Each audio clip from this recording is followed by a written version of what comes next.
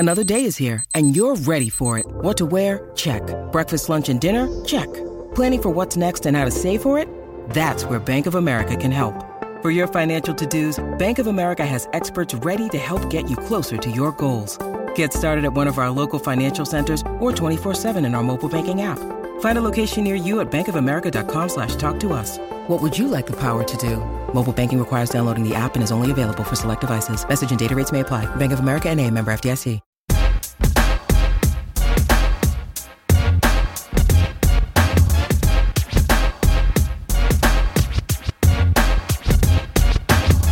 Hey everybody, welcome to a brand new MMA Roasted podcast. It's me, Adam Hunter. I'm here with T-Rex. T-Rex.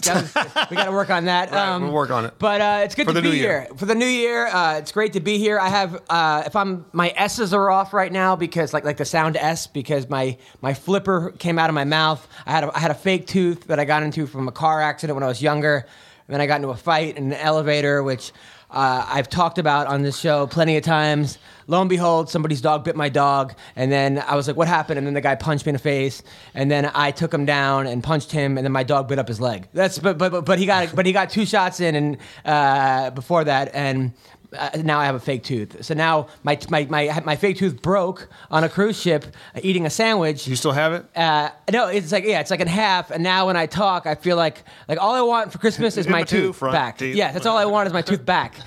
And it's hard to talk with it, but you know what? I'm a survivor, and right. It's just and I have a zit coming in on my nose. It's like Jesus. New Year's is just going to be. It's like. Well, it can only be down. Uphill or downhill? I don't know. It's like the zit's coming in on the countdown. It's getting bigger. It's like the ball is dropping on my face. Jeez, balls are dropping on your face? No, that did not sound. That did not sound well. That's awful. Yeah. Or yeah. Yes. Balls are dropping on my. I can't believe I just said that. Anyway. Lo and behold, I don't know. I was on a cruise ship last week. That was a lot of fun, but it was hard actually because it was a Christmas cruise. So I'm performing and it's all families and Christmas time, and I'm doing a show for kids. You got to do a 30-minute G-rated show, and I started getting heckled by a 3-year-old. A 3-year-old's like, "Boo!" And I can't tell the kid, "Hey, look, kid, Santa's not real." Right. Which is what I want to do. I want to be just go into him, but I can't do that. But then finally, I was doing well. And then one little kid who was 8 was laughing at everything. He goes, "Hey, man, you're really funny, but I got things to do." I'm like, "You're 8." He did not say that. He did. I swear. But that wasn't even the worst part of the cruise. The rest of the cruise was good. I got things to do. Yeah, you're 8 years old. You have nothing to do. Right. But, the Sunday bar isn't closing. Yeah, that was hard. And then, and it's hard because, the same crowd comes to every show. I mean, literally 300 people. Boo, we saw that the last 2 shows. Yeah, three different shows. We want new jokes. And then, you walk around the cruise ship, they, surround you. Hey, there's the funny guy. Tell us a joke. So I'm sequestered in my room, for this little room. And, anyway, so I had a show, and I'm doing a lot of crowd work, and then this lady comes in late, and she was got a big voluptuous, not fat, but big boobs hanging out, blonde hair in her 30s, and I was like, wow, that girl looks like she could bang the whole Lakers, or something like that, right? Look, that girl. Was it Lisa Lampanelli? No, but I was like, it looks like she banged the Lakers, right? So then the couple gets mad and they walk out, right? Come on, really? Yeah, they come out like that offends them or something, and I was like, oh wow, the roofie works, sir, as they're walking out, right? So then I have 3 great shows, and people are like, "Oh man, you're the funniest guy ever," and pointing to me and shaking my hand. I'm feeling good about my life, and this cute little, I don't know, cruise singer. I'm talking to her, and everything's going well. And then I'm walking forward more, and this couple smiles at me. I'm like, they point at me like, "That's him," and I'm like, "Oh hey, thanks for coming to the show." I'm like, "How's your cruise so far?" Well, my night was better because I didn't see you. And I was like, that was the couple that walked in? And I was like, and then it started to occur to me, and she goes, "By the way, I didn't bang the Lakers."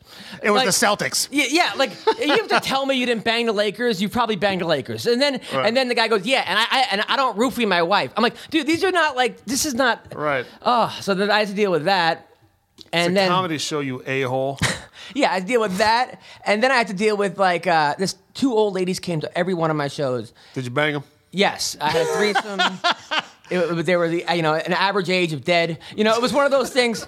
But they come to my show, and this one lady goes, "That's not nice," after each joke. That's not. I'm like, Really? Like, when did this become like the nice fact? It was just, it was, but it was, they were good shows, but it was one of those things. Anyway, UFC 168. That's what we should talk about. This is the MMA podcast. People are going to be like, oh, some people like when I talk about my life. Other people are like, get to the fighting. It's like you can't win with people, no matter what you do. Yeah, so just do you.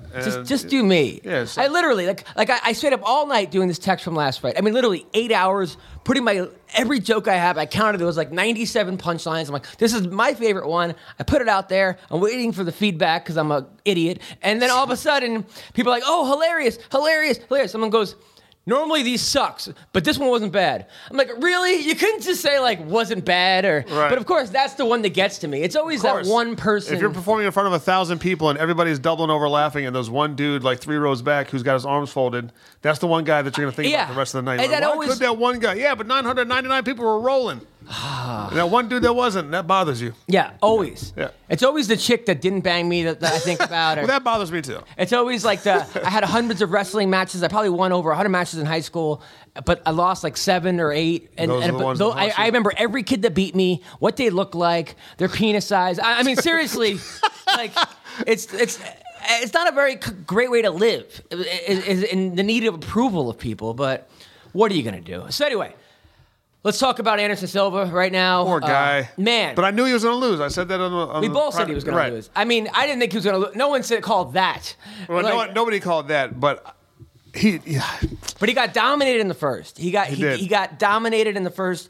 You know, it's one of those things where I just think, Chris Weidman has his number. He does. He has his number like a mother hunch. I think that... Silva's 38, 39 years old. I think, once you get knocked out the first time, they say that your chin gets his whole less and less. demeanor was different, though. Like, did you see, he couldn't make eye contact with Chris? Yeah. He was like, at one point when they were showing while they were doing the intros, Chris is over there staring Anderson down. Then they show Anderson, and Anderson's like looking at the floor. Yeah, he was like squatting. At one point, he was like taking a dump on the way to the octagon. And then stopped and started praying. And he was like not himself at the weigh-ins when they did the face-off at the weigh-ins. Like, normally Anderson would like look around or clown you or something. Well, after the first fight, when he lost, he said he didn't want a rematch. And then he changed his mind. But it just seemed like, I don't know, maybe he's not. Look, the thing is that obviously Anderson Silva is the greatest of all time. Nothing but respect for Anderson Silva. Amazing dude. And the thing is that after he had broken his leg, I'm trying to think of a joke because I'm MMA roasted, and I kind of my job is to make people laugh. But every joke has a victim. Right. Every joke has a victim, whether it's normally a person. You have to make fun of them. And I'm like, okay, how could I be funny right now and not piss off people and be disrespectful? So I just wrote, after he got knocked out, I was like, you said, oh snap, really? I came up with Kim Winslow told him to stand up, and then people were like, dude, too soon. And I'm like, the joke was about Kim Winslow, right? Right. So then I was like, people were like, gross, and I'm like, oh, I'm gonna cheer myself up by putting on. What's that? Kevin Ware? No, not Kevin Ware. What's that? I can't even remember my own joke. It's the one where the movie where they taped the people's faces to Human Centipede. I'm gonna go. So I was like, I'm gonna cheer myself up by watching Human Centipede, and people were like, too soon. I can't tell you how many people texted me jokes saying his corner told him to break a leg, and I didn't retweet one of them because, it was one of those things. I didn't want to. The guy was still in pain, and it was sad, and I felt bad for Weidman because people. Yeah, I wanted to see Weidman win. I mean, I thought he was going to win, and I wanted to see him win decisively. Not people are still like, Anderson was coming back. Yeah, he still doesn't. Yeah, now that man, it was a fluke, and that it was one of those things, or they would say, he was disrespectful because he put his hands up while Silva was in pain. Look, I mean, Silva was trying to inflict pain on him, and he did check the kick, and it was a perfect check, and it was perfectly legal what he did, and. And things happen. You can't fault Chris Weidman for it. But I almost felt like in some ways Weidman's victory was not as... it was tainted? It was not tainted, but I felt like he couldn't celebrate because of the whole thing. And it was like, oh, man, a guy who wins the title again, you want to feel like you want to feel happy for him. Right. We'll just watch the first round. Yeah. I mean, but now they're saying that Silva will be back in 3 to 6 months. That's not happening. I don't know what... I don't think that's going to happen. Yeah. First of all, like my whole take on Anderson Silva was after he lost to Chris Weidman the first time, it was probably it stung him a little bit, and he didn't want to retire on a loss. So he was like, "I'm going to come back." But once he lost like that, where he got knocked out, he was never the same anyway. And he didn't even have it in him to come back and win. I don't think. No, I think he did. I think. Well, I don't know. He just looked completely different. I think he beats 99% of the people out there. Well, I'm saying, but going against Chris Weidman, the dude who beat him. I mean, he's the one dude that beat him up, and he's got a style that's a nightmare for him. Right. He's a wrestler with great jiu-jitsu and good hands, and all that was going through his head leading up to that fight. And so no, I mean, but I know people that have trained with Anderson Silva for this fight, and they said that he was vintage Anderson Silva. He was training way harder. That's where I started to second guess. I was like, man, maybe he is training, but it just that was the way the cookie crumbled, and or the shin bone. Oh man, leave it to you. No, I mean, look, I love Anderson. Of course, how could you not love Anderson? And you know, part of you get over things by making jokes, and I'm not going to fault anyone for making a joke about anything. Right. If it's a joke, is a joke. I'm not going to say this joke is inappropriate or off limits. I'm not the joke police. Right. I personally didn't want to make a joke because the guy was screaming in agony. Right. I mean, even Ariel Helwani tweeted the guy screaming in agony, and I felt kind of bad. I was like, ugh. Of course, dude, that was brutal. It was brutal. And as soon as you heard it, you know his leg broke. No, it was that. I had the stereo up in the house, and you heard a. And I was like, his leg's broken. It was, yeah. Everyone like. My wife was like, no, it's not. And I was like, yeah. It was like people were watching Two Girls, One Cup for the first time. You know the reaction? It was that same. Good, I didn't screw up that as bad as the other one. I couldn't remember Human Centipede. I don't know. And then people were like, watch number 2. That's what people were saying. I guess it's a Human Centipede. You know what have you seen that movie, Human Centipede? I know all about it, though. Oh, man. I haven't seen it. Yeah, it's required viewing. It should be a middle school required viewing. But the other big fight, I mean, a lot of big fights, but there are Ronda Rousey, Miesha Tate. Ronda Rousey, that was the best I've ever seen her look. I mean, she looked awesome. She fought well, too. No, Ronda Rousey, I mean, not only her judo was insane. Dude, she tossed her around. I've never seen hip toss slams, slams at the same time. It was one of the most beautiful displays of throwing I've ever seen, and I had to throw my rag afterward. No, it was. I mean, it was your sock. Yeah, it was insane. It was a wow. I mean, at the same time, you know, everybody that kind of knew anything about fighting, especially Tyron Woodley. He was actually live tweeting from the UFC thing. He was like, what is Miesha Tate? No, because he had the UFC on their Twitter handle. Right. And he was like, what is she thinking? Why does she keep locking up? I was thinking this sounds like stick on the outside and stick to your game plan of punching Why her in the does she face keep meat. shooting? And that's the thing. It's like Miesha Tate, I don't know. I mean, she's got great wrestling. You know, she was really good high-level grappling. But when you get a girl like Ronda Rousey, who is so strong, she's strong like a guy, and so like I had Jake Ellenberger the week that you weren't here, the weeks actually or the months, the 4 years that you haven't shut up. Jake Ellenberger was telling me that Ronda Rousey took him down in practice, and I'm like, this guy walks around Ellenberger at 180, 175, maybe 190, all muscle. He's ranked top 5 in the UFC men's division at 170. And he's saying that a 135-pound girl is tossing him in practice. When that happens, I'm like, whoa. Like, it's all about using leverage and all that. Yeah, she's strong. Strong as hell, look great. At the same time, we got to talk about her attitude. Dude, I don't like it.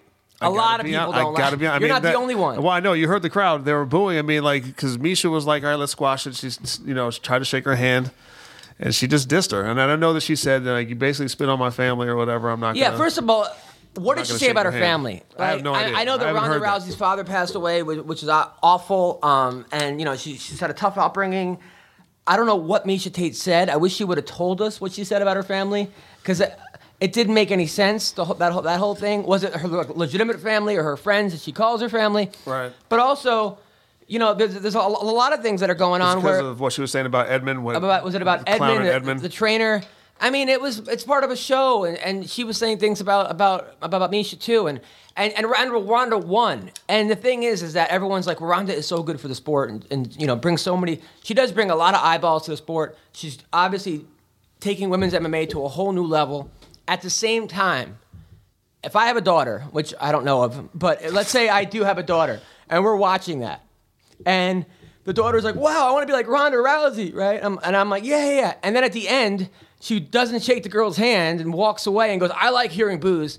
I'm probably gonna be like, maybe you shouldn't go into women's MMA. This is the way people act. Now, I'd rather my daughter be gracious in defeat than arrogant in victory. Yeah.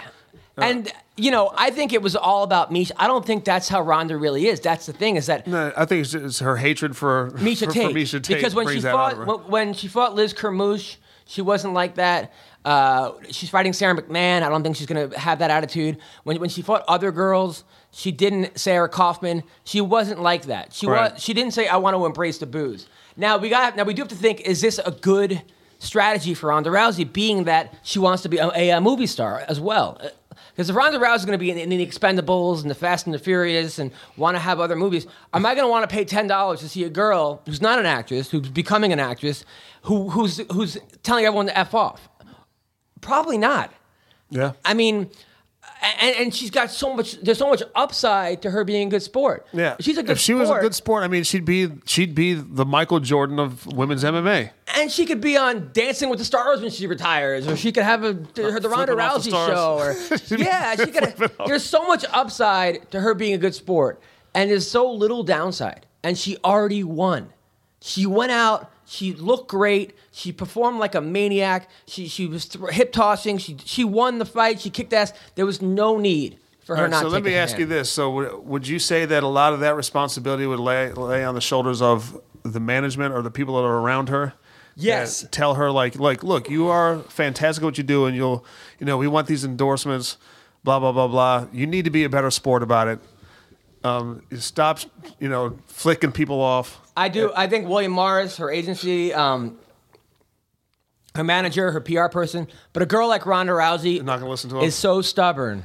Right. And you don't get to be that good without having a hard head and being stubborn and doing what you think that you want to do. So that's the thing, is that you're... Yeah, but at some point... If I was her manager, I would say, listen, Ronda, you have the looks, you have the talent, people love you, you're hot, you're an amazing fighter, you got everything going. There's no need to try to be the heel of MMA. You could be the total package. The one piece that's missing is humility. You get that humility, that's it. You're the total package. And that's the thing, is that right now you're 9 out of 10. And she's pissing off a lot of athletes too, because you look at people's tweets. Like the guys in MMA were like, not even like guys like Tim Kennedy, Ronda, not cool. Tyron Woodley, really, Ronda? People are like, dude, the sport is bigger than Ronda Rousey. The sport is bigger than everybody. Sports have been going on forever, and the greatest fighters in the world, and all athletes in the world, the Muhammad Ali's, the Joe Frazier's, the Joe Lewis's, the Anderson Silva's, the Randy Couture's, the Fedor's, after a fight, they would shake hands. It's just the way it goes. Chael Sonnen, he's easy to not like. Yeah. But he's amusing. Oh, he's a different level, though. Yeah, he's a different level, but I mean, he can be the heel, but everybody loves him anyway. Because he does it with a grain of salt. With a tongue-in-cheek or whatever. This is just like straight up anger and bitterness. Yeah, this is just craziness. Anyway, we have a great show. We have Diego Sanchez on the show. The Dream. As well as Hector Lombard. I wish I had something funny to say about that guy. I'm scared. Thank you guys for tuning in. It's going to be a great show. Okay, so right now we are on the phone with Diego Sanchez. Diego, how are you, man? I'm doing good. I'm just hanging out, just waiting for you guys to call in between practices right now, and just feeling good, man. My weight's down, and I'm excited to get started on 2014. Yeah, nice. Man. Diego, hey, just so you know, I didn't even know you were following MMA Roasted till one day out of nowhere you were like, hey man, you make me laugh every single day. Just don't make fun of me too much. Diego Sanchez. And I'm like, oh my God. Like I've been a fan of yours forever. I mean, since the first Ultimate Fighter. No, you got some good tricks up your sleeve, and you've given me some good laughs. I appreciate it. Oh, thanks, man. Well, you've been very entertaining yourself. You've had more Fight of the Nights than anybody else in the UFC, more Fight of the Years than anybody else in the entire UFC. That's crazy. Which is you're a straight up savage, man. You're an animal. He's a damn warrior. It's ridiculous. Yeah, man. Now you're fighting. You're fighting Miles Jury coming up. He's undefeated.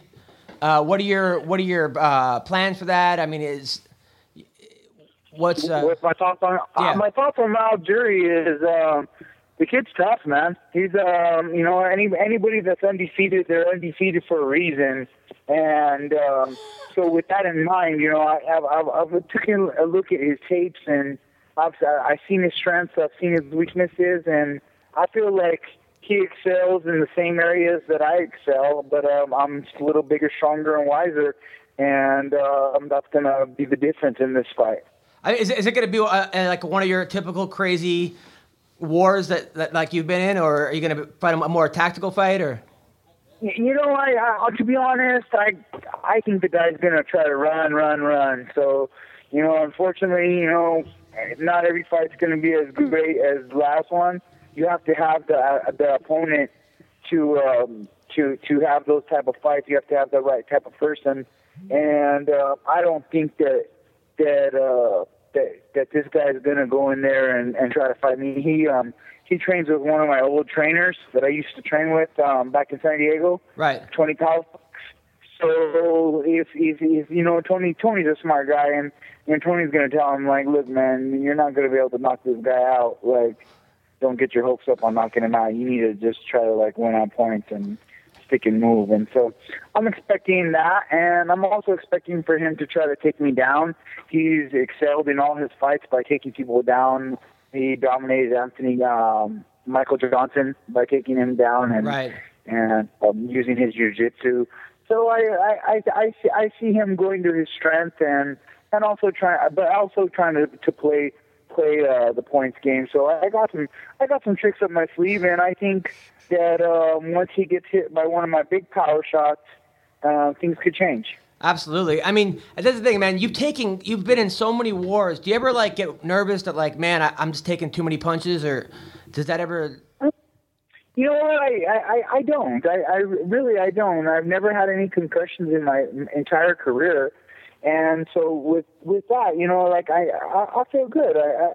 Even the guys at 70, I face some heavy hitters like Jake Ellenberger and Martin Kampmann and Koscheck, and at 70 I felt like the guys hit a lot harder than the guys at 55. Right. And when I went down to 55, opposed to walking into BJ Penn's overhand right, I came in real fast into that punch. But besides that, no one else has even. I've never even felt any of the punches at 55. Who was the guy that hit you the hardest? Gilbert Melendez, he got me with a good elbow up against the cage that cut my eye. It was a good Muay Thai elbow, but did it daze me or jar me, or did I feel a little buzz? No, nothing. Not in the whole fight. I didn't feel like he had me injured at all. Out of all the guys you fought, who do you think hit the hardest? I get asked that one. Well, obviously, the only time that I've been out was with DJ Penn, and that was that one shot that was really hard, and then he hit me with a accumulation of shots after that was hard to recover from when he was going for the finish. But I don't necessarily think he hits the hardest. I think probably the hardest hitter that I don't know. I'd have to probably give it to Koscheck. Oh, okay. I thought you were going to say Ellenberger. Yeah, I thought Ellenberger too. Ellenberger too. I think the hardest hit I've been hit with was by Koscheck, because I remember having a little feeling a little buzz from it, and he hit me on the jaw and cut my lip, and I would say that was probably the hardest hit that I had, aside from this fight that I fought in King of the Cage, where I fought this guy Rene Kronvold, and Rene Kronvold hit me with he was a Denmark kickboxer, and this dude hit me with a combination, and I had a lazy lip for like 5 months. I couldn't kiss. I looked all retarded. He gave me nerve damage. Fortunately, it came back. The nerves came back. But yeah, no, I've taken a couple hard hits in my fight career. but I don't feel like I look like some of those guys who get knocked out real bad, or I feel like I've been good with all that. I have a question that you've never been asked. So you used to work at UPS, correct? Yeah. Now, when you were what can Brown do for you? Now, when you were delivering packages, did you ever have like a MILF that was like, "Hey, come in," and then you like totally like banged her? No. I just worked in the warehouse, so I was with all the crazy UPS loaders and unloaders, and yeah, that was I give it up to those guys. I did it for 1 year, and that was one of the hardest jobs I ever done. And of course, I was training twice a day while doing it, but still, man, that was put some tough labor in the hot summers. He's like, and man, so all you guys out there, my hats off to you guys. Thank you for throw the box. You'd rather get punched and kicked in the head than throw boxes on a truck. Don't throw the boxes. I'm not saying I never threw no boxes. No, I'm just saying. Speaking of you throwing boxes, like I heard after the Ultimate Fighter, you went back to Albuquerque and you were just banging every woman in Albuquerque. Like you were just you were going to town, and then you got kind of sidetracked from partying too much. Can you please elaborate on this? No, not at all. No, I was always just been very selective. Very selective in my relationships, and I fell in love a couple times, but for 20 minutes at a time. God blessed me with a really good woman, and so now I'm all settled down and married and doing the family thing, and it's the best thing, man. It's the best thing ever. It's a challenge in itself, but it's all worth it for the kids and the family. When you settled down with the family and the kids and all that, is that when you became the dream? As opposed to the nightmare? Somewhat, yes, somewhat. But the nightmare was the nightmare in the cage, but the nightmare became the nightmare out of the cage also. So, that's when I had to make the change because I got a little bit out of control. Like you said, with the partying and stuff. And I fell into a lie, man, a lie of, that partying it up is the lifestyle to live, and it's not, man. It doesn't get you anywhere but down and down and back. It's fun when you're doing it, but you can that's like twice a year, hang out, celebrate. Celebrations are great, family, especially family celebrations. But now, if you're doing it the way I was doing it, I was going out for a month after every fight, and just going big and going hard after I. Now, what does that? What does that entail? What does that exactly mean? Like you were going? I mean, no disrespect. I just really want to know. Like, what is that? Does that mean you were like? Was that cocaine and alcohol, or? No, that's just going hard. It's just, you're going out, you're going to Vegas, and you're staying there for 5 days, and you're going out every night and you're drinking heavy and my thing was I smoked a lot of weed. And some people, like Joe Rogan say weed's not bad for you, but for me, it wasn't good for me. It led to combined with alcohol, it really led to some bad decisions. And wow. And I learned my lesson, and I cleaned my act with that. Were you getting into like street fights at all, like out in the clubs, or? Oh, I've been in plenty of street fights in my day, even in my UFC days. I've been in some street fights, but not too many. Everybody. I've always been cool, and I've always believed in what Bruce Lee said. The best fight, the best way to fight is to not fight at all, and that's you're winning.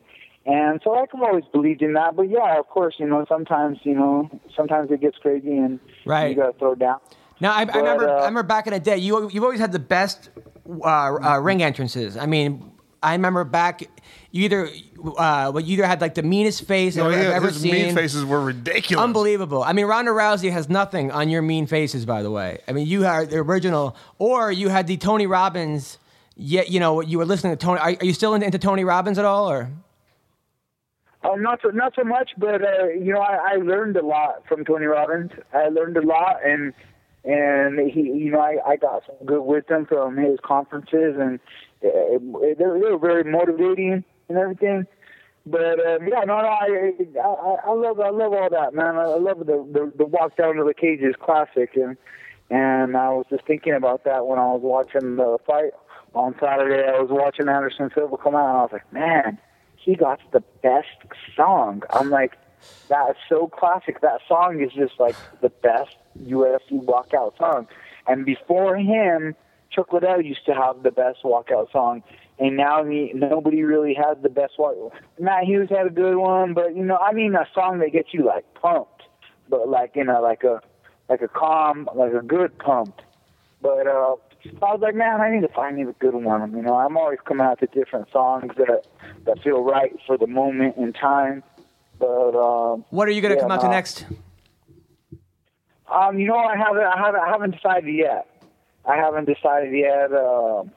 I'm real big into like old school hip hop, right? Like the old school, like jam on it and like breakdancing music.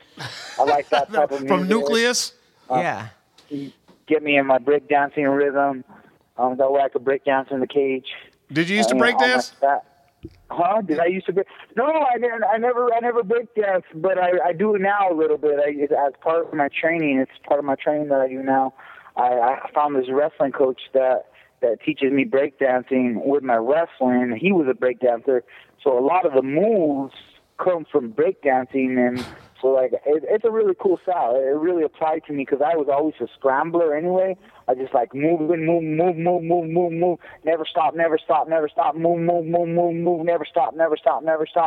And I think I work very hard to get myself in condition, but I also think that God has blessed me with a natural good conditioning because I don't see guys like me. I don't see guys like me that usually the opposite. The fight goes on and they start getting tired, they start getting slower, they start moving less.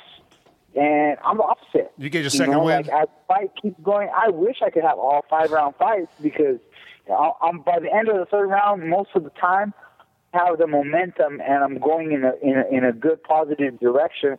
So where I've already almost broke. Jake Ellenberger, Melendez. Some of my losses that I had. I mean, even in the Continent fight, like people said that was controversial, but even in the Continent fight, I with the will, the inner will that I have, and the cardio and the conditioning and the strong chin that I have, I could break these guys mentally, and they're like, eventually they kind of start to give up a little bit, and like they're like, they take a breath, and I'm still coming. Oh shit, he's still coming. Oh, this guy's nuts. No, I absolutely. I mean, the Jake Ellenberger fight is a classic example. I think of that. I mean, you definitely had the momentum in the third. Do you think maybe you should maybe start a little? Sometimes do you look back and be like, oh man, I wish I would have done more in the first round in some of your fights? That I try to tell myself that. I'm like, okay, you only have one round. I try to tell myself that, and sometimes it's just you're fighting. I've been fighting the top guys for a while, so it just depends.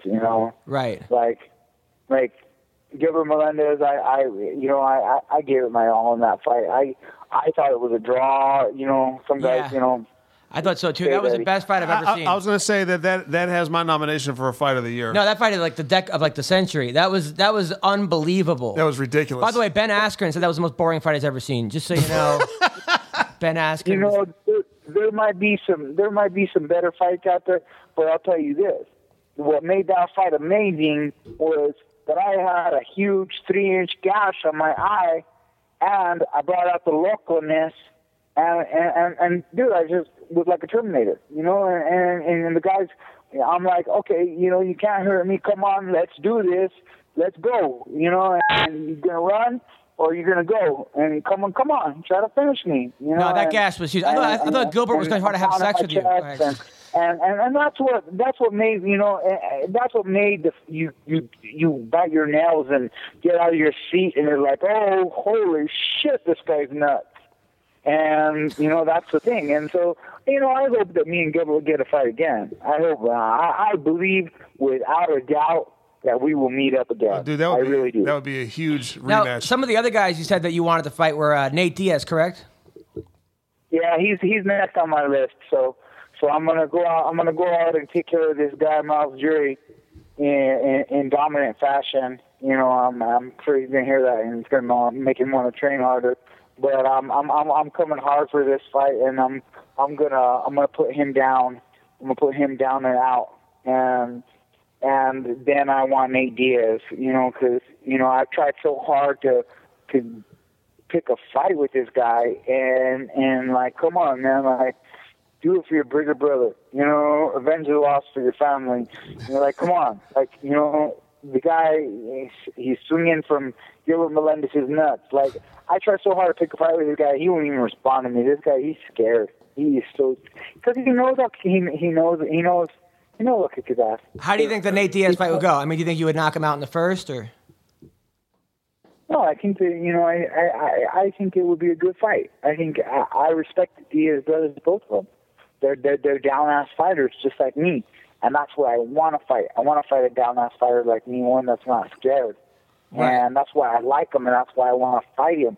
But as far as prediction, you know, I wouldn't want to say how I would beat him. But yeah, so I think it's probably I think me and him possibly could go. You know, we could go like 5 rounds. Like we could go probably like 10 rounds. You know, I just think it'll be a really, really good fight because they're tough, man. They're really tough. Like if let's just say that Nate Diaz was listening right now and you wanted to call him out, what would you say to him right now? Let's do this, man. Come on, man. Sell it, man. Get him angry. This is what I would say. Stop using the bullshit ranking system as an excuse. See? This guy's using the bullshit ranking system as an excuse when he just got knocked out by Josh Thompson, you know, recently. You know, I've never been knocked out. You know what I mean? I've been around since day one. I was the first Ultimate Fighter. I've been fighting good guys for a long time. No one submitted me. No one's finished me. And it's like, dude, I'm here. You know, whether I'm not in the ranking system or not, it don't matter. You know, I'm here. I'm in the 65-pound division, and I'm here. I just took it to the number 3 guy, who I think is the number 1 guy, and just because I'm not on those rankings, this guy wants to duck me when he knows this is the fight the fans want. This is the fight everybody wants. Everybody wants to see me fight little Nate Diaz because, you know, it's like, come on, it makes sense. It's the best fight. Who else is he going to fight? All right, he ain't going to fight Khabib. Khabib's fighting Gilbert. Who else is he going to fight? There ain't no one else. You know, give him Masvidal, right? No, Masvidal's on a loss. I'm waiting. I think this is what he says. I'm going to wait till I can get my title shot with Anthony Pettis. Like, bro, dude, you're not freaking Floyd Mayweather. Come on, man. You're Nate Diaz. You know, you just got rocked. You got beat by Josh Thompson. He's ahead of you. What makes sense? Diego Sanchez makes sense. You know, I didn't get my ass kicked by Gilbert Melendez. You know, we went toe-to-toe, blow for blow, and I dropped him. I put him out. He was out for a minute. He didn't put me out.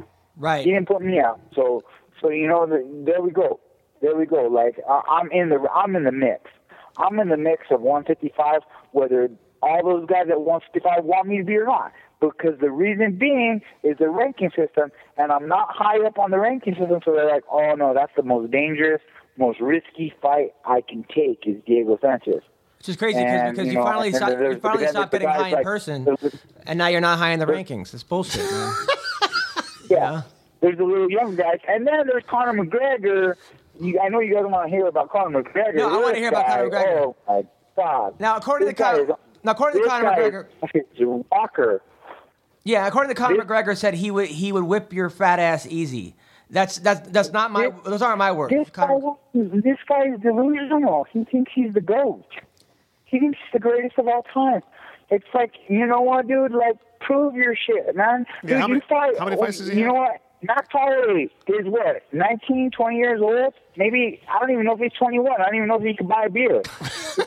He's Irish. He's been getting drunk for a minute. No, Max Holloway, somebody.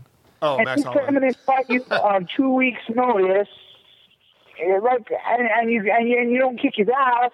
and you're thinking that you're the GOAT, you're not the GOAT. I don't care whether your knee was hurt or not. Like, so the guy's he's not cool in my book. He's just not cool, you know. And I had to end it, man. When he pulled out a little fat joke, talking shit, calling me fat, I'm like, all right, you know what, dude? This guy, bro, has issues.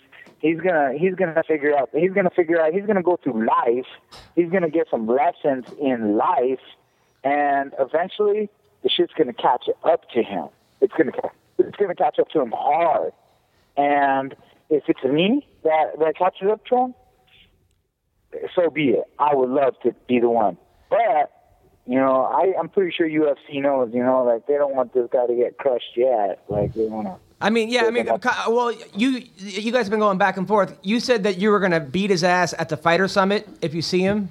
Oh, he brought it out of me. He brought a little bit. See, he brought the Street Fighter out of me because that's my core. Before I was a mixed martial artist, I was a street fighter. And that's where I learned to fight was street fighting. And yeah, I was a great wrestler too, but I became a fighter in the streets, you know, wanting to test myself after my wrestling career was done with. And so I know what I'm capable of, and I know all weight classes aside. That's where my best moments of fighting, where I did the most awesome stuff, was in street fighting. And I'm against street fighting now because I'm blessed and I'm lucky that I never got stabbed or shot, because it could have happened plenty of times.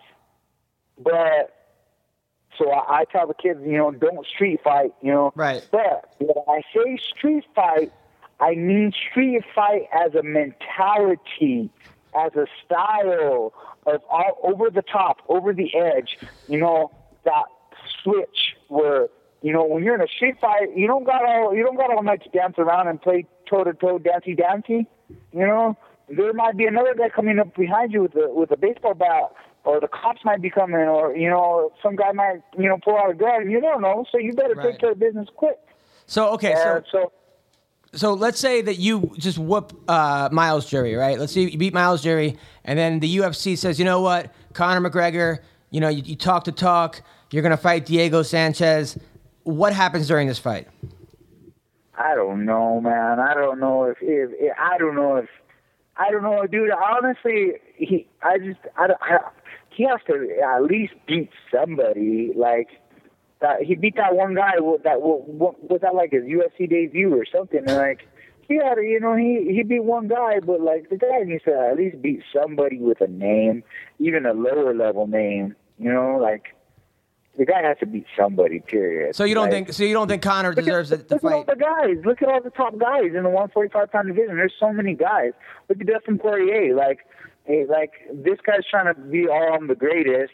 But there's guys like Dustin Poirier out there. These guys are good. There's guys like my teammate Cub Swanson, you know, that are up there. Mm-hmm. You know, and then there's guys like Mendes is a monster. You know. There's a bunch of monsters in that division, and that's why I'm just like, dude, you want to come up a division, and you haven't even beat a monster in your own division.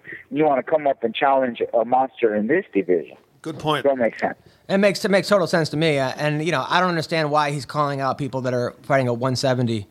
And he's. I heard he called out Cormier last week. It doesn't make any sense. This guy really believes his own hype. He hasn't been humbled yet, you know, and good for him. But like, dude, you know what? Even though the guy has losses, I could see if the guy was undefeated, you know, he has losses to nobody, and he still believes his own hype. So to me, I'm like, this guy's delusional. And he's like, this shit, like saying that I'm stuttering and shit, dude. Sometimes, you know, when you're excited and you just freaking went round for round in one of the greatest fights of all time, and you're pumped and excited, come on, bro, you might be stuttering too. Yeah, no, I stutter on a daily basis. That's all I do is stutter, and I haven't fought anybody except for some guy in my elevator. But he lost a tooth for it. But anyway, we got. Well, I'm not a professional public speaker. I'm a professional ass kicker. That's what I do. And you do a very good job of it, Diego. You are a legend. You know, you're the Ultimate Fighter 1 winner. Did you ever think that you would get this far? Yeah. I always knew I was gonna be champion, and I still know I'm gonna be champ. This is my year, 2014. I'm coming, and like I said, people, you know what? The fighters, they know. Like Anthony Pettis, Josh Thompson, those are some of the top guys. They know what's up, bro. They're trying to be, that guy sucks. He's overwashed up. He's overrated. I'm not on the top 10. Oh, he's not even top 10. Bullshit. Those guys know what's up, and you know what? They respect me, and they know what's up, bro. They know what I bring to the table. All of them. All of the top 155 pounders. Absolutely, man. Every one of them. Well, hey, man, it was an honor for you to be on the show. Thank you, Diego. Thank you so much for coming on the show, man. Got it, and it was a good time being with you guys. You guys try to get me all pumped up and excited and everything. Yeah. But it's all good. I want Nate Diaz. That's the one. That's the next one. I think it has to go down like that, because I take out Nate Diaz, and then I'm the only guy to beat both brothers. And I think that's a part of history that needs to go down. If he's scared, and he don't want to do it. That's probably the smartest decision on his part, because he got momentum and he knows that I'll whoop that ass. Because anybody that beats your bigger brother, you're scared of them, because that's your bigger brother. He's the one that Well, Nick already lost a random drug test too. But yeah, absolutely, man. You're Diego. Anytime you want to come on, you have a permanent. Even if you want to have the Diego Sanchez rant, yeah, we'd love to make you a part of the show, man. Because I do need to rant sometimes, and I will start ranting, and I do go into my little rant. So maybe we might have to do that, because I don't deny my rants. I do go on the rants. I get excited, and I do go on the rants, and I try to get it all out. And I'm doing my best at that. Well, you do a great job, man. Well, take care and have a happy New Year, brother. Hey, a happy New Year. Tomorrow's my birthday. Oh, happy New Year, brother. I'm going to be 32, and it's going to be a good day. It's going to be a good day. It's going to be a good year. Happy birthday, Happy buddy. birthday, man. Later. Well, that was Diego Sanchez. Interesting guy. Very shy. Yeah. But Diego, I love Diego Sanchez. I could listen to that guy. I could watch that guy fight. That guy, he's all emotion. It's refreshing to have a guy he does not care. He's a fighter, and man. very humble too. You know what? You know what though? I mean, for a guy, I like it though. He's earned that way. I mean, hell yeah. Has anybody else put on as many, the wars between Clay Guida and Gilbert Melendez and Ellenberger and the Martin Kampman, and you go through Diego Sanchez's whole thing of who the guy's not bound. BJ Penn. You look at the guys he's fought, what he's accomplished. So if anybody deserves to say, look, I'm a fighter, it's Diego Sanchez, because that guy is a fighter. I mean, he's everything. When I think of if I was going to war, I would want Diego Sanchez on my team. Jesus. He's all heart. He's got obviously skill and everything else, and wrestling and striking and kicking and jiu-jitsu, but heart is his biggest attribute. His biggest asset. The guy's heart. Holy cow. Okay, so we have Hector Lombard on the podcast right now. Happy holidays, Hector Lombard. Hey, Happy New Year, man. So, Hector, I know you were in Australia recently, and you ran into Bisping again, correct? Yeah, I ran to that guy again. What happened? What happened? I didn't want to. But he came for the UFC. He always comes for all those stuff. Did you say hello to him? No, I didn't. Oh. But he came back again, and here you go again. Did you shake his hand? I didn't want to, but he sort of he was in my face, you know what I mean? oh my God. I'm like, should I punch him or should I just walk away? Jeez. But I think twice. I think twice. I thought, let me be a good boy here. And so when I say, should I punch you or should I squeeze your hands? Well, what I should do? And he said, no, whatever. So okay, all right, let me squeeze your hands again anyway. So I squeezed it. He was ready this time, though. I can't tell you as much. He was prepared. So He was prepared. So you squeeze his hand, and then what did he do? Oh, when the guys are prepared, like they know you're gonna squeeze the hand. Oh, he like braced himself this time. He's trying to squeeze back. He went just right at the end. You know what I mean? Like, he didn't give me a soft shake hands. You know what I mean? It was like, how can I explain that to you? Well, last time he made a funny face. Did he make a funny face this time? This time he didn't. Oh. He was ready. He was ready. He was practicing his like no making face skills. Wow. Oh man. He was all ready for the woods. Yeah, so he braced himself. So you didn't get a chance to see him make a funny face.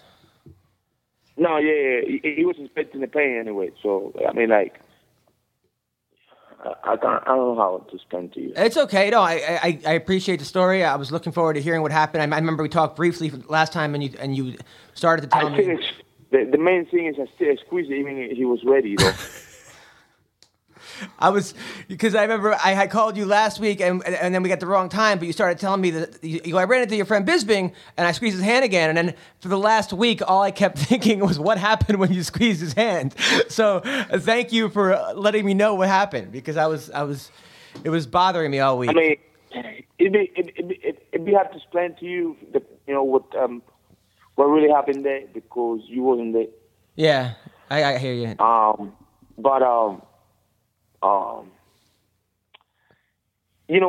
When you're ready and you're still gonna get beat up, no matter where, and the fight or, playing a game or whatever, you're ready, but you're still gonna get your ass whooped. Yeah, no matter what you do, I've been in those situations when I was wrestling that, like, no matter what I did, I knew the guy was going to take me down. The guy was that much better than me. So yeah, it was like that. Like, he knew that I wasn't squeezing it, and I did it. Maybe he'll learn his lesson. Next time he'll just put out his fist to fist bump. Yeah, next time he'll try to bump your fist. Now Hector, you got a big fight coming up against Jake Shields. Now are you ready for this? Are you excited? I mean, I remember last time you kept asking me to ask you about Jake Shields, and you're going to take him. And now you get to take him. Will you tell us what your thoughts about that fight?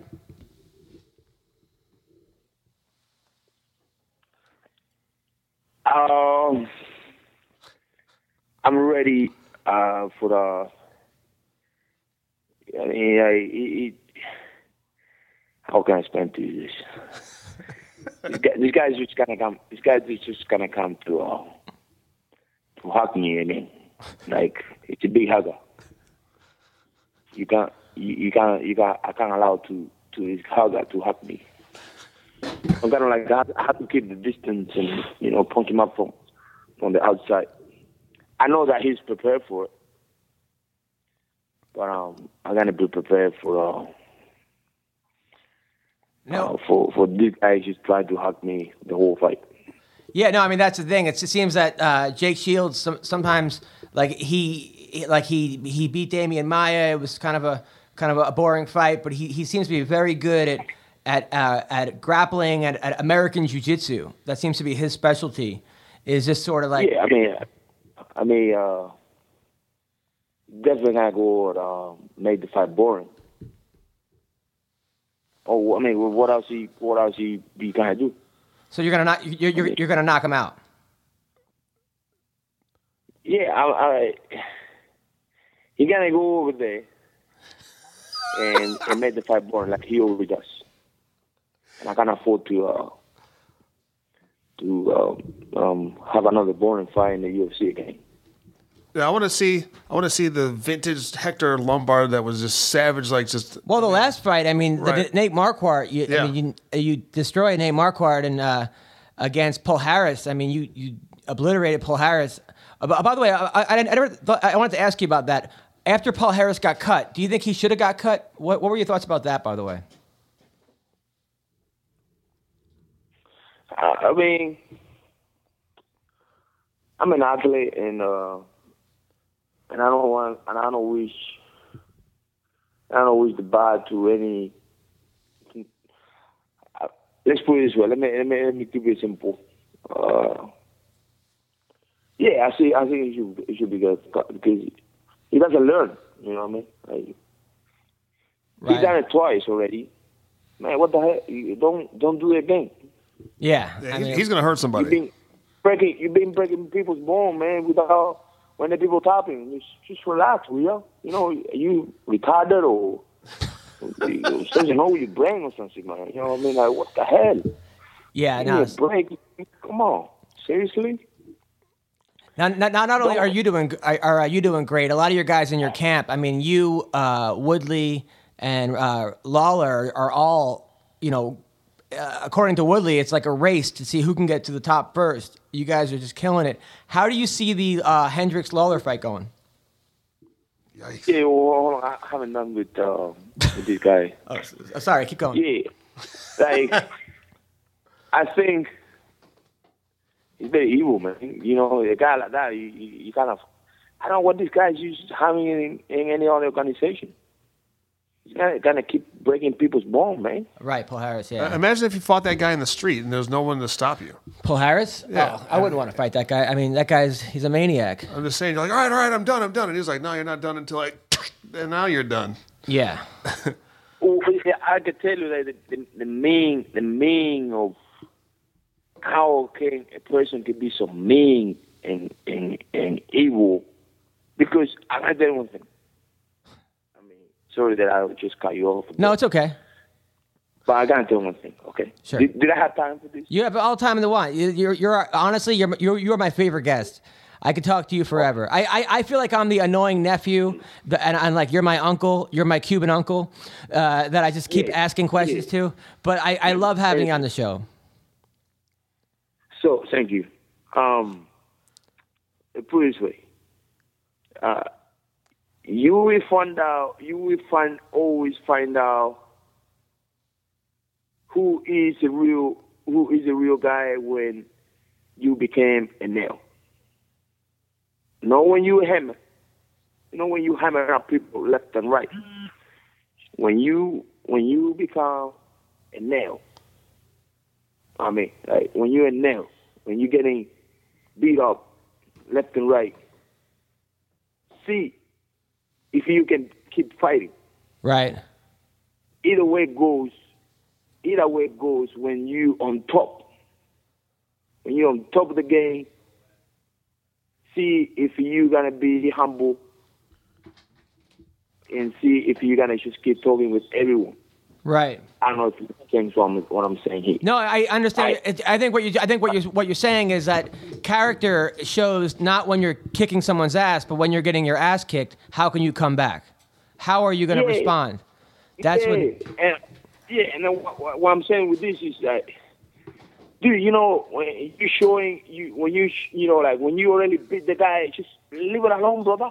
Right. You know what I mean? Like, leave it alone. Don't just beat him up. The guy still, just let it go, brother. You know, you really beat him up. Just chill out. Yeah. Right. And some people they just got the leg. You really tough. Let me smash it. Let me break it in 4 pieces. Now that makes a lot of sense. I mean, but now, by the way, have you ever been the nail in your life? Because it seems like every fight that you've won, aside from the guys that you've either just beaten on a guy mercilessly, or every fight you lost was a guy became a hugger and figured out how to grind you out and just take you down and like hold you there. Have you ever been the nail? Have you ever been the nail during a fight? I'm always being a nail. Oh, come on. Who's the hammer? Hey, What? I mean, in the way where, you know, I mean, like, and put it this way. even when I win a fight, I don't make it like a big issue. Yeah. You know, that's me, like being. That's being a nail. Going, yeah, me being normal. Now, not just dive off and, you know, just smash the guy and be on top of him, and if you have a rock, I will throw a rock on him too. No, just leave it alone, man. What did you think of Ronda Rousey last week in the UFC after she wouldn't shake Miesha Tate's hand? Pretty sure she has her reasons for it. Right. I mean, she said that Miesha insulted her family. Put it this way. There is no human being, at least if you really crazy, but there's no being a human being that show up a reaction without an action. Right. So what I'm saying with this is like, you don't know what is behind the scenes. You know what I mean? Like, probably Miesha Tate, she's been disrespectful to her. Yeah. You know? Like, if you're going to go to the bank and rob the bank, you don't got to go and rob somebody when you have money. She's saying there's a reason she was being mean, but she said that Miesha was insulting her family. If somebody insulted your family, you wouldn't shake their hand afterwards, huh? What about you? Will you? Someone insulted my family. Well, I insult my own family, but no. There are times where, like, let's say I'm on stage doing comedy, and I've had hecklers before, totally try to ruin my show. And then afterwards, try to shake my hand and go, "Hey, man, I was kidding." And I was like, "No, dude, like, there's no shaking hands." So I was thinking about that, and that would probably be the closest that I've ever come to acting like that. Like, you know what? You didn't play by the rules. You were doing this. We're not shaking hands afterwards. Yes. You know? Right. You know. But you know what? I can't tell you this. The funny thing is that she's just being real. You know, she's being real. But you're not sticking up for her because you guys are both into like judo? And I don't care if she's a winner or I don't care if she's a Ronda Rousey. I mean, I love her in the way that I'm a fan of her. Wait, you love Ronda Rousey? Like, not that I'm in love with her. Oh, you're not in love with her. But you just love her as a person. No. But you guys have trained together. Yeah, I mean, I like her personality because what you see is what you get. Right. You know. Right. What you see is what you get. She's mean, but at the same time, she's dedicated. Yeah. And now I don't want to suck it up. I'm not sucking up to her or whatever because I know there's a lot of people out there and I'm gonna get confused.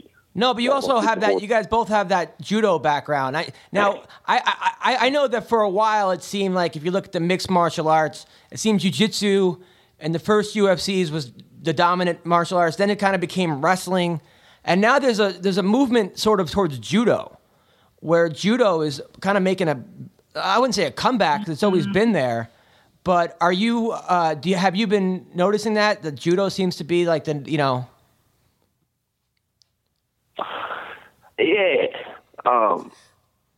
Judo has been always a strongest sport for the years. But what I'm saying, I don't know if if it was with you when I was talking to you about it. That I say there's no one that is gonna beat Ronda Rousey because she's been training. She's been doing judo since she was like 5 years old, lifting bodies and stuff like that. So how come all these women they just come from a local gym after they're 15 or whatever and start training because it's cool? I don't know, probably they got involved with the boyfriend And the boyfriend say, "Oh, I'm doing this, And she, "Oh, yeah, I want to be famous." And then they start doing that, and then they want to fight, and then they become a little bit famous. It's a different story with Ronda. Ronda, she started when she was like 5 or 4 years old. Yeah. And she didn't did it because it was cool. She did it because the mother pushed her. And today she says, "Oh, I'm grateful to my mother," but she says that before she used to hate all that. You know what I mean? Yeah. Sort of like Mayweather back in the days. Like he started off because the father wanted him to be a champion. So who can be Mayweather today? Nobody. No one. Well, because he started, because his father. And how did you start, by the way? Who got Hector Lombard into fighting? I got myself in the youth. It was nothing else where I came from. You know what I mean?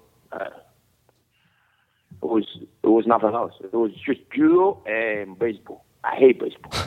I'm sorry for some baseball fans up there, but I don't like that. Right. Football and all that. So I never liked baseball. And it was just judo and baseball. So I decided to go for judo. Do you miss Cuba at all or no? No. I was gonna say, hell, miss Cuba. I don't know. That maybe. I've been to It's Cuba. nice weather, but yeah, I've been to Guantanamo. I've been to Guantanamo Bay. It was beautiful. I've been telling a lot of people, I'm saying I'm Cuban and I love Cubans, but no, man. How can you miss bad things, man? Serious? No, I don't know I'm being serious, but I mean you could still have a family there and friends there and people you grew up with. No, my family's up here, America. Oh, okay, all right. That was more of the question. That's where I was going with it. It wasn't the actual Cuba, and Castro. I was just asking if you actually my mother she's walking around by the way. She just walked past. Oh, nice. Tell her I said hello. And I'm a big fan of her son.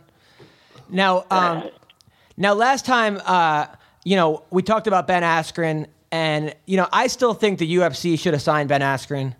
Ben, you're killing me. I'm a fan of yours, but I disagree with you in that one. Is it? I disagree with you. I said to you before, we are in entertainment business, Now, entertain you there just to entertain yourself. You're not there just to bore yourself up.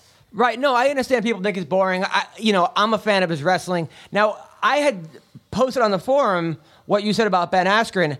That, I would say 80% of the people thought that you would win. There was a good number of people who thought Askren, his wrestling might be too much.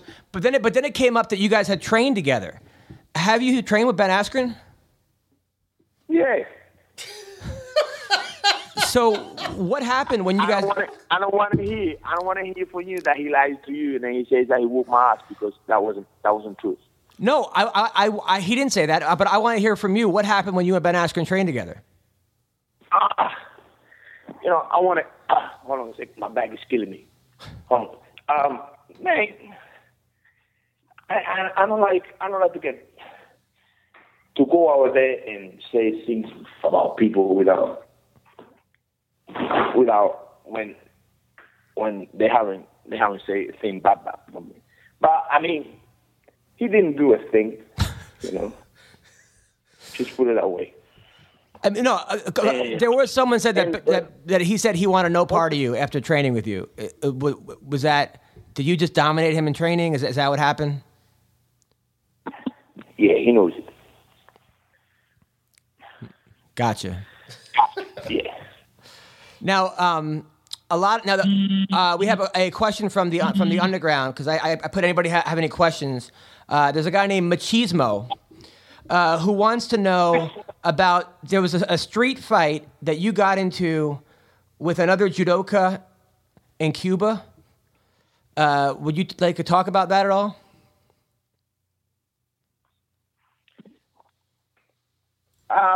Which one? Because I've got too many street fights. But was there one specific one that you got into with a very famous judo guy in Cuba?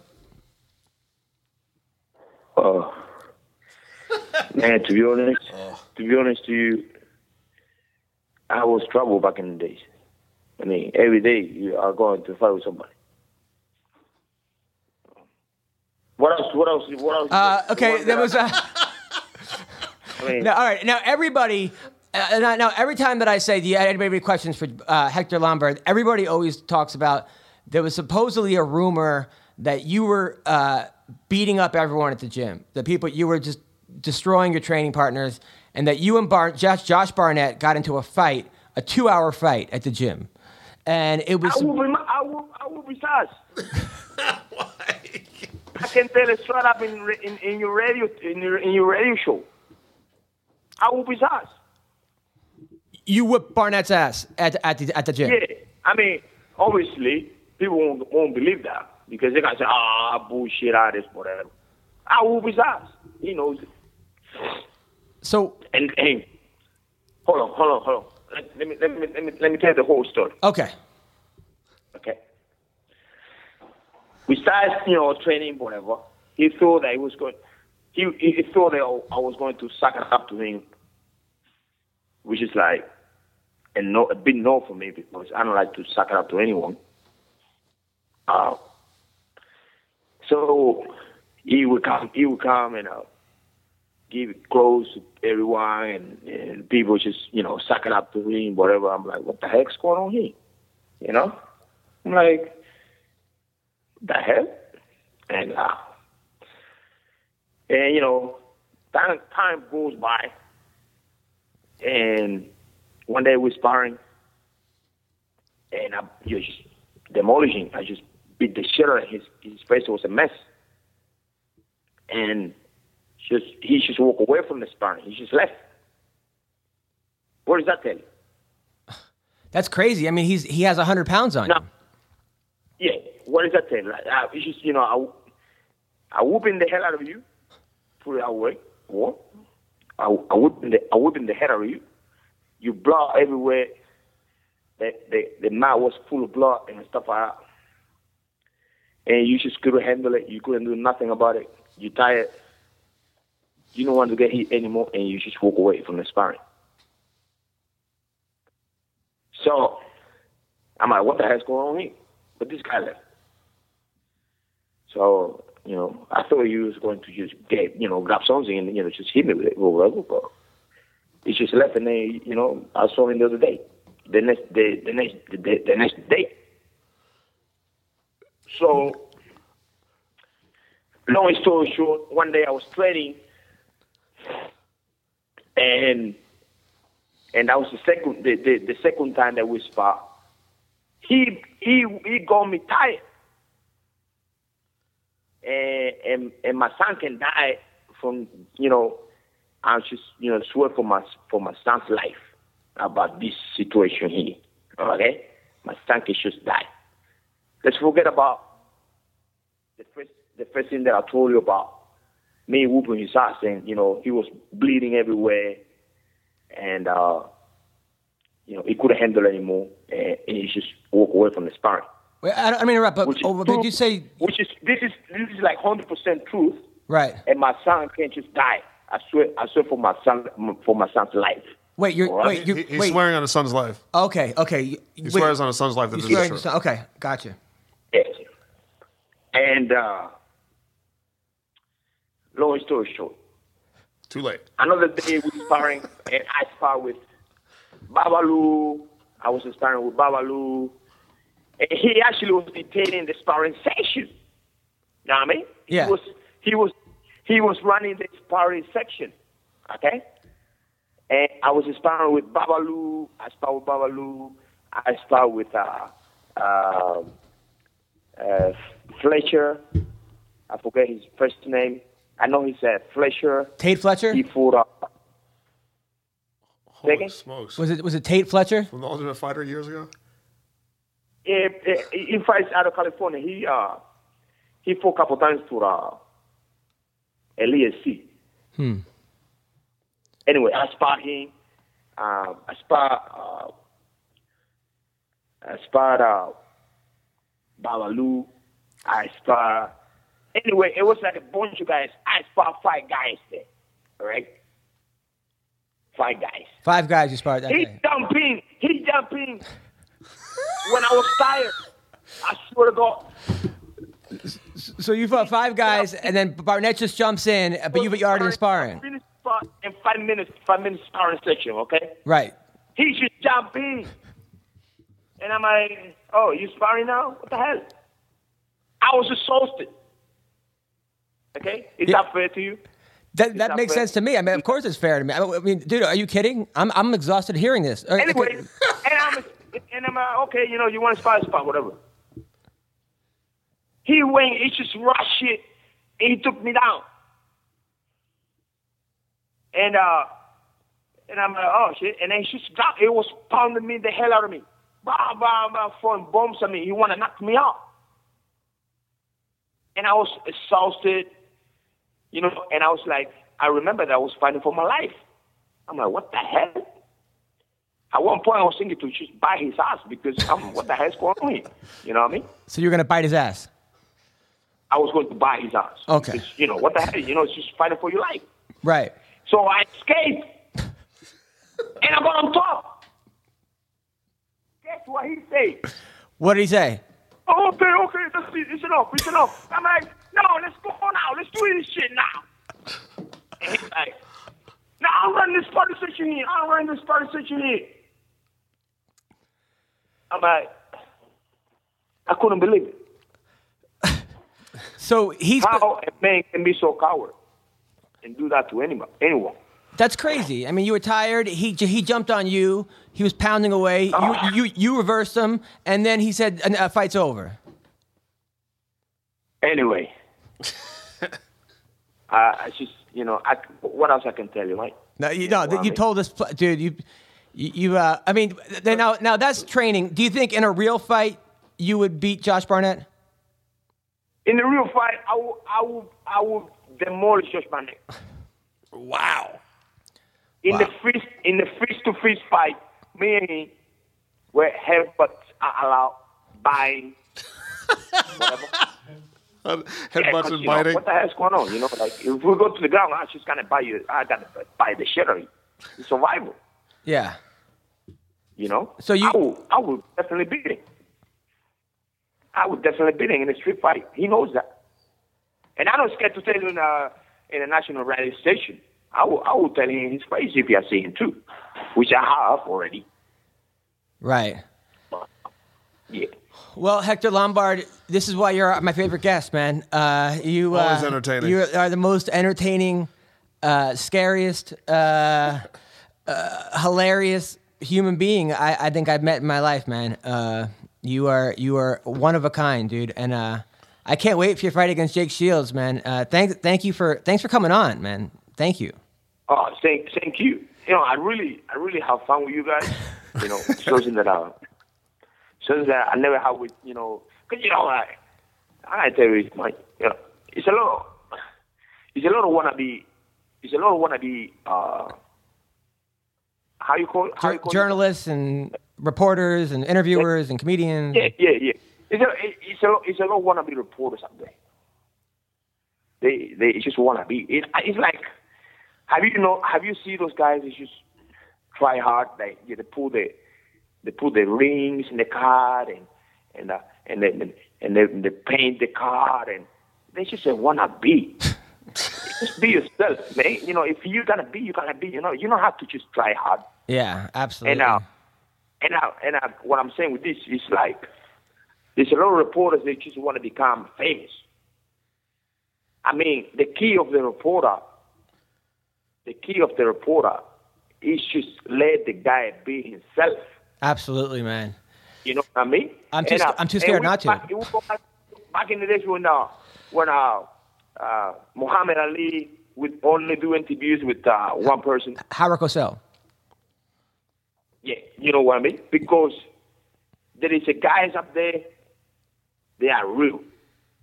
And there is all these ones they just want to be. So sometimes, you know, I get those guys they want to be. They said, can you please do an interview? I said, I'll go away. No. You know, but, you know, I feel you guys are real, you know. Absolutely, man. No, we're real fans, man. We're just real like having fun. We're real comedians. We're real fans. And, dude, have a great New Year, Hector, man. And we definitely want to have you back. By the way, I've been doing this show for a year now, and I have never had more people ask for a fighter to come back on than you. The fans love you, man. And keep up the great work. And I can't wait to watch your fight. We're going to have you on before then, and have a happy New Year, man. Well, you know, likewise. And the fans, they know that I'm real too. You know what I mean? I know I'm going to go over there and they just talk shit or talk a lie or bring a lie to a story to make myself feel good. Everything that I say is always truth. You know what I mean? It's not like, I'll tell you one thing. It's 120% truth. And Josh Barnett knows it. I believe you, man. Truth is scarier than fiction. I believe you. One thing you are not is unbelievable. So thank you, man. Thanks for coming on, and have a great New Year, brother. Oh, that was Hector Lombard. To everybody that kept asking me to ask him about Josh Barnett, that's the story, according to Lombard. Maybe we'll have Barnett on, and he'll tell his version of it. Or yeah. But wow, that was that was something. I don't know. I'm speechless, man. Between Diego Sanchez and Hector Lombard so far, those are totally opposite ends of the spectrum. Those. Well, not really though. Well, not really. But like Hector, like he takes his time answering. It's like, do you know this is being recorded? I don't think he cares. Well, you know. Yeah, there's definitely a lot of pauses, but you know what? I mean, look, I was at the gym. But I enjoy listening to. You know what? I'm hanging on every word, man. I know. There's a guy that, like, normally people they don't stop talking. Hector Lombard can say 3 words, and I will. And he says a lot of prolific stuff. I mean, the nail and the hammer. I was like, I knew what he was trying to say. I knew what he was saying. I knew what he was trying to say, and I understand. You when you're a nail is when you find out what you really are, not when you're a hammer. Right. I get it. Right. I get what he was saying, and. Wow, Hector Lombard is one of a kind. I can't wait. I'm going to go to Miami and hang out with him, man. Are you really? Yeah. Yeah. I'm going. I would hang out with him, but I would definitely have to choose your words. I'm definitely one of those guys that I would want to say the wrong thing around Hector Lombard. Right. You know, and I definitely would never spar with him. But like, remember he asked you? He asked me to come spar with him. I was like, yeah, I think I'll be sick that lifetime. I'm not going to spar with him. Find out. Come down. He's like, come train. I'd rather get hit by a train than actually train with Hector Lombard. Well, that was Hector Lombard. That was intense. That was great guy. A great Hilarious. Guy. One of my favorite guests of all time. I'm happy he told us his true version of the Josh Barnett story. We just got to get Josh on here to get his side now. We got to get Josh on here. Yes, we should get them both on. Let's see if we can get him to come in and sit down. Oh, no. Yeah, right. I'll be outside the glass watching with popcorn. I'm not even going near that. But yeah, that was wow. Do you believe that story? I mean, I know Josh. And I'm getting to know Hector. I don't know. Who knows, right? Yeah, who knows? I don't want to say yes or no. I mean, Josh is 100 pounds bigger than him, but you know, I mean, Hector Lombard's a monster. Hector doesn't strike me as the type of person that would lie. Yeah, you're at ditto, bingo, right. And so I don't see Hector lying about anything. Right. That's one of those dudes that I feel like he just tells the truth. But I'd love to hear Josh's version of it. Thank you for listening to our podcast.